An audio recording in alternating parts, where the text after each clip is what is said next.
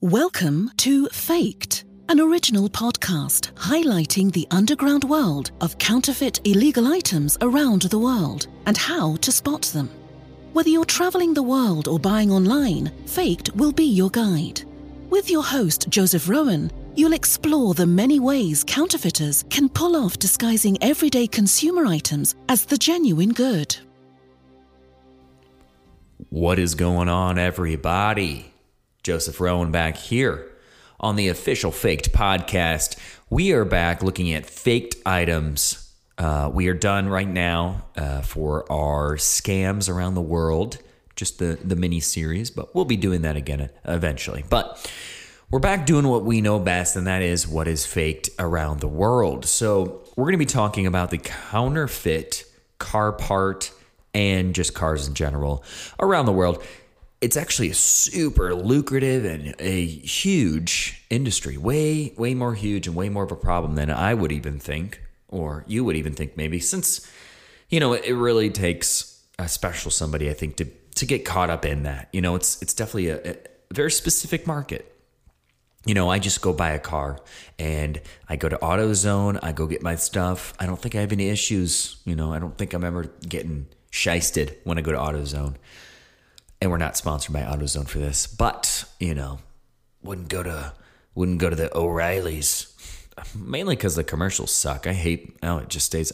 It's in my head now. Okay. Anyway, let's go on. Let's keep going. So, the counterfeit car part market is a crazy industry. Okay, it's estimated to be worth up to $20 billion. That is billion with a B, not M, not million, billion. Okay. That is nuts. That is so big. So in 2016 and 2017 alone, they said there was 600,000 items seized globally, with most of these fake products being created in Dubai, Abu Dhabi, UAE, and China. You got it. Those are the four main perpetrators of the crazy counterfeit car part industry. And yeah, so, you know, they're the blame. So IncoPro's experience of working with clients has proven that offline activities such as this can only scratch the surface of this particular issue. So a brand protection strategy that integrates online intelligence and enforcement with offline activity can deliver real impact. So that's what we're looking at. We're looking at what can we do to stop this, what otherwise seems as a very easy thing to not be a part of, like just go to a reputable place and get your reputable stuff, you know. But maybe it's because nobody really knows brands. I don't know any brands. You know, if I'm getting a filter, brake pad, whatever, I don't know any of the brands. So maybe that's the issue, is brand awareness, okay? Okay, so what parts are being counterfeited? These are the most counterfeited, you know, parts of the car. So, filters, brake pads, lights, wheel rims, airbags, seatbelts, and tires. Okay. So, these are instrumental to your safety. Brake pads, seatbelts, airbags.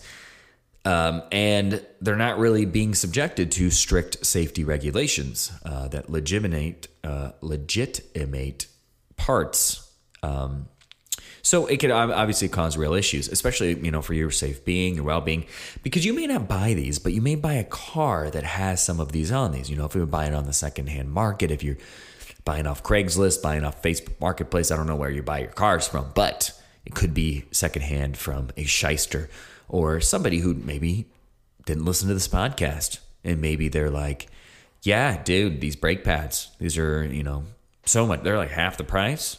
They look legit. Let's throw them on there, only to find out that they suck. So first off, let's talk about counterfeit brake pads. We just talked, about that. So let's get into the brake pads. So a test conducted by Mercedes-Benz that compared real and fake brake pads showed that cars driving at 100 kilometers an hour on a dry surface took 25 meters longer to come to a complete halt.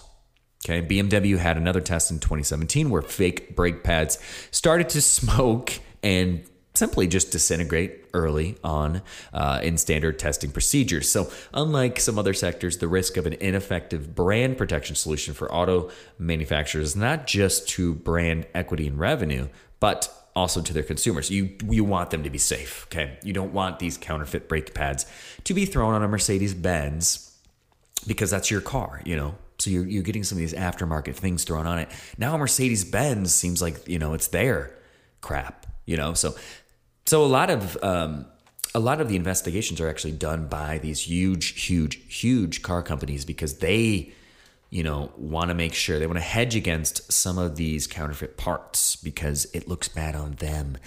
And people can die because of this. This is not something you want to be caught up in. So fake brake pads have been found made of all different kinds of products, okay, including situations where dried grass has been dyed to look like rubber. That's crazy genius. You go and mow your lawn and suddenly you come out with, I got 200 brake pads now. Sell them for whatever. I don't even know what brake pads cost, but let's say $30 a pop. Bam. I'm mowing my lawn more and more. Okay. Okay. So sometimes, if someone picks these up, obviously, you're going to tell this isn't rubber. This is clearly some sort of dried grass conglomerate shaped like a brake pad. Okay. But if you do buy things online, maybe you're not going to see that. They're going to obviously use a fake picture. You're going to get something that looks, similar. Maybe it's black. The grass has been painted. They throw it together and you're like, oh my gosh. Okay. And you've received yourself some fake grass brake pads. So just watch out, okay? Don't buy your crap online. Honestly, you can buy your crap online, but go to a reputable website. One that's got reviews, not, I don't know, just whatever the fake brand would be. Just nothing nefarious. Again, we've talked about this. If the deal is too good, it's too good. Okay, so here's some other ones. This is another report from 2018. So fake vehicle parts seized in England. So this issue is obviously prevalent everywhere, but it's also prevalent in England. So early in 2018, hundreds of fake air and fuel filters for vehicles were seized in the north of the country, branded as Citroën and Peugeot in an attempt to look legitimate. It is a large enough issue that the UK government has started awareness initiatives warning consumers about the risk and encouraging them to be diligent when purchasing parts, including information on the dangers of counterfeits, and how to identify them and how to report them. So that's a big thing. If you go to a garage, let's say you go to a garage, okay, and that garage in England, maybe a little shisty. Maybe they're buying these parts cheaply and then applying them to some of their vehicles because then they get a huge markup. They get to charge full value while they bought it super cheap. So this might be what's happening, and that's something to be looking out for too. Somebody's going to catch one of that. You're going to see it in some reviews, okay? The market generally finds itself out, okay? So that's a big thing. So just educate yourself, educate the public, educate, others by doing reviews and things like that if you do find yourself in one of these situations. But just look up. These are very safe, safe things. We talked about fake climbing equipment. You wouldn't buy that because that's your life on the line. You want the best of the best because you could die. Okay, and that's when you're driving a 2-ton object at 80 miles an hour towards something else. You want to be able to stop. You want to be able to, have the goods. All right, so we talked about brands must be responsible for this. So obviously, they are the ones on the front lines doing the work because they want to protect their brand. They want to protect the integrity of their vehicle. They want people to keep buying their stuff. They don't want them to be associated with this stuff. So car parts are clearly a lucrative pursuit for counterfeiting networks to target. So with the ability to produce products so cheaply, it will continue to be a target until manufacturers put the measures in place to make it hard for them to turn an easy profit. So that's going to be essentially the largest part for a lot of these car companies and even car manufacturers to ensure that some of this stuff doesn't get put out there because they're securing their own brand and the safety and the integrity of that. So that's something that it seems like a lot of people should be engaged in. There's a ton of car companies and a ton of car part companies, so you think you would be taking down this empire pretty quickly. Obviously, they haven't figured it out yet, but they do, it seems like, hire out for detectives almost, or online sleuths, in order to take down the big guys in these counterfeit operations.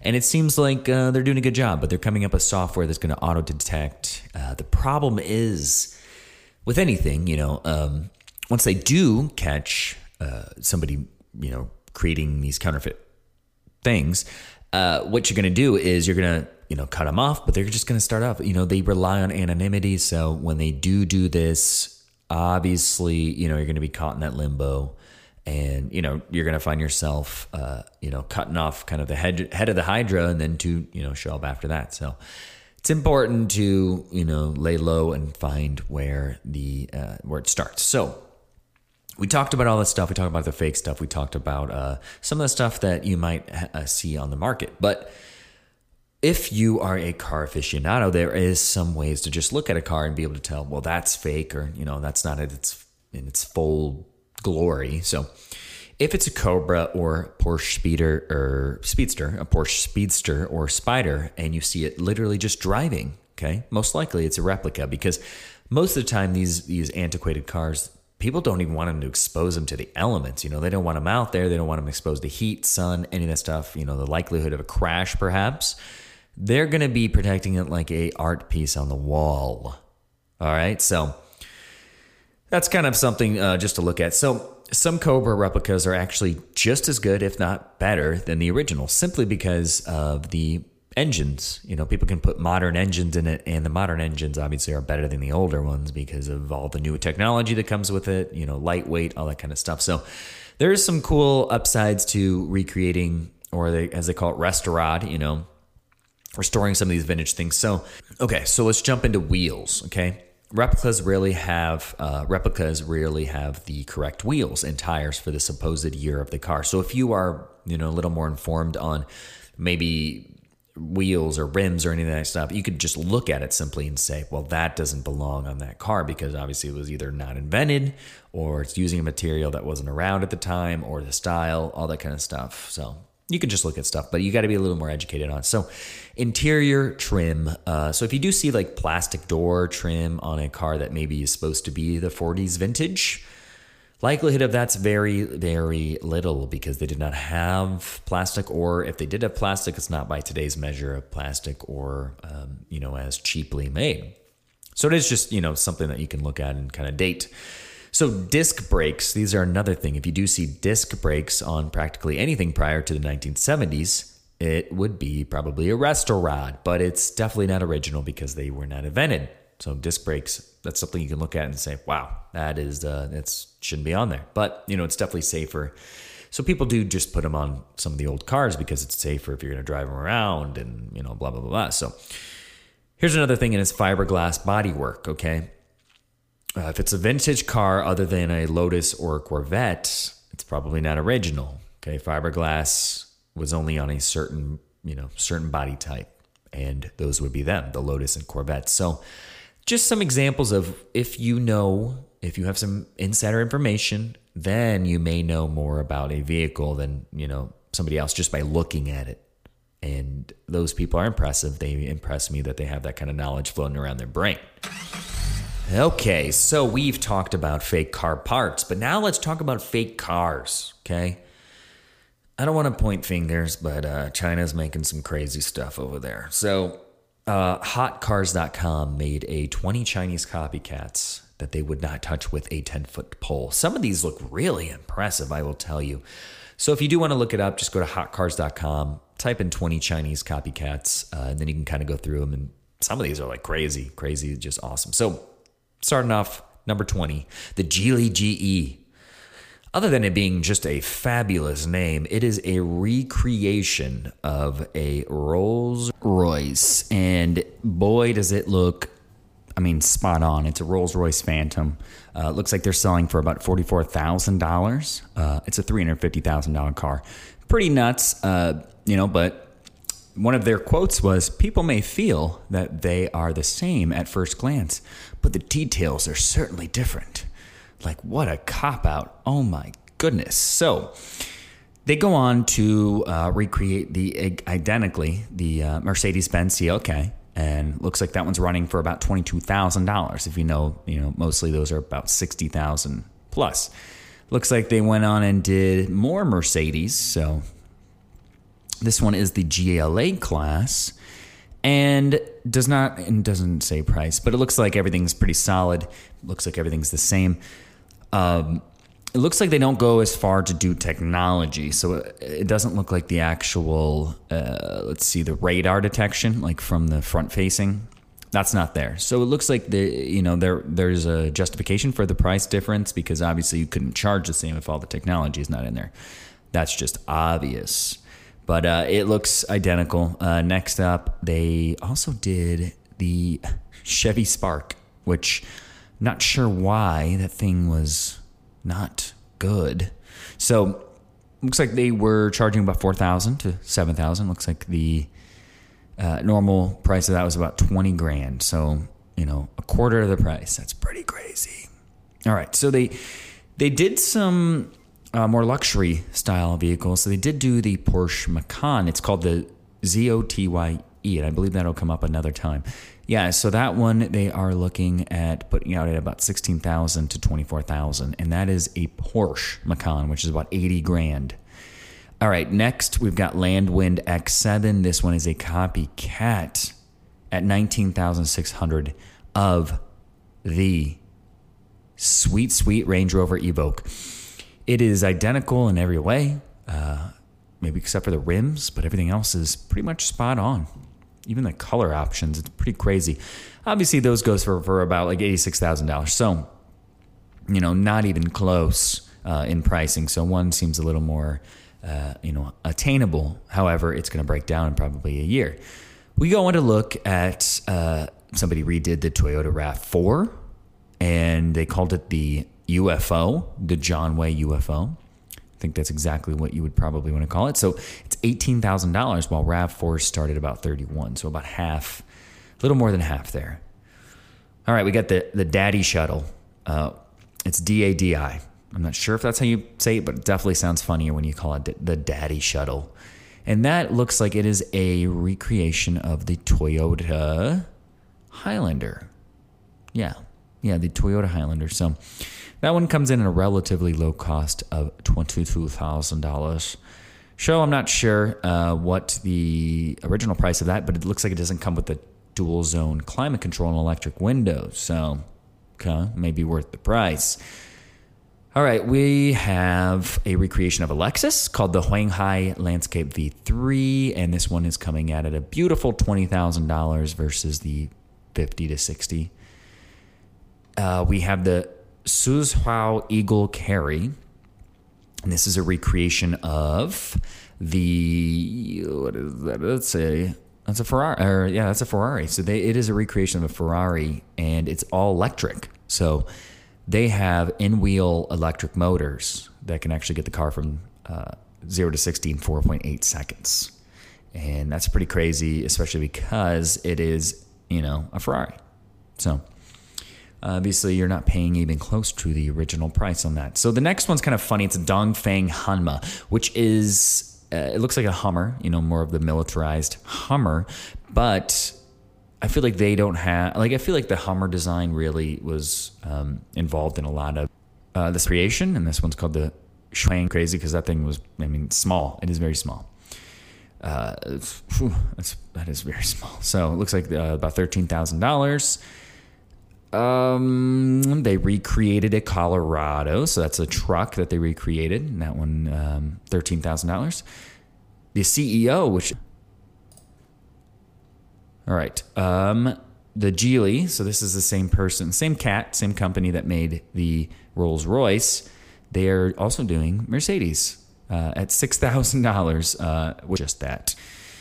All right, so let's move on to some of the more impressive ones. I would say the recreation here of the Audi. Wow, so it seems like a lot of these recreations of these vehicles seem to be going more towards an electric vehicle here in America. So they were able to modify it and make it into an electric vehicle. So I don't know, kudos for them. It's kind of cool. It's cool to be able to do that kind of stuff. So guys, that's going to actually be it for this episode. I didn't want to get too dry there at the end, but I did want to bring up some of the, the copycat fake vehicles out there. And it seems like the large perpetrator is that in China. It's almost comical when you do look some of this stuff up. You're like, I cannot believe that they would get into that business, but they do, and it's clearly lucrative, or else they wouldn't do it. So guys, remember, with faked items, there are those who produce them, those who purchase them, and those that listen to this podcast. I will see you guys in the next episode. Bye.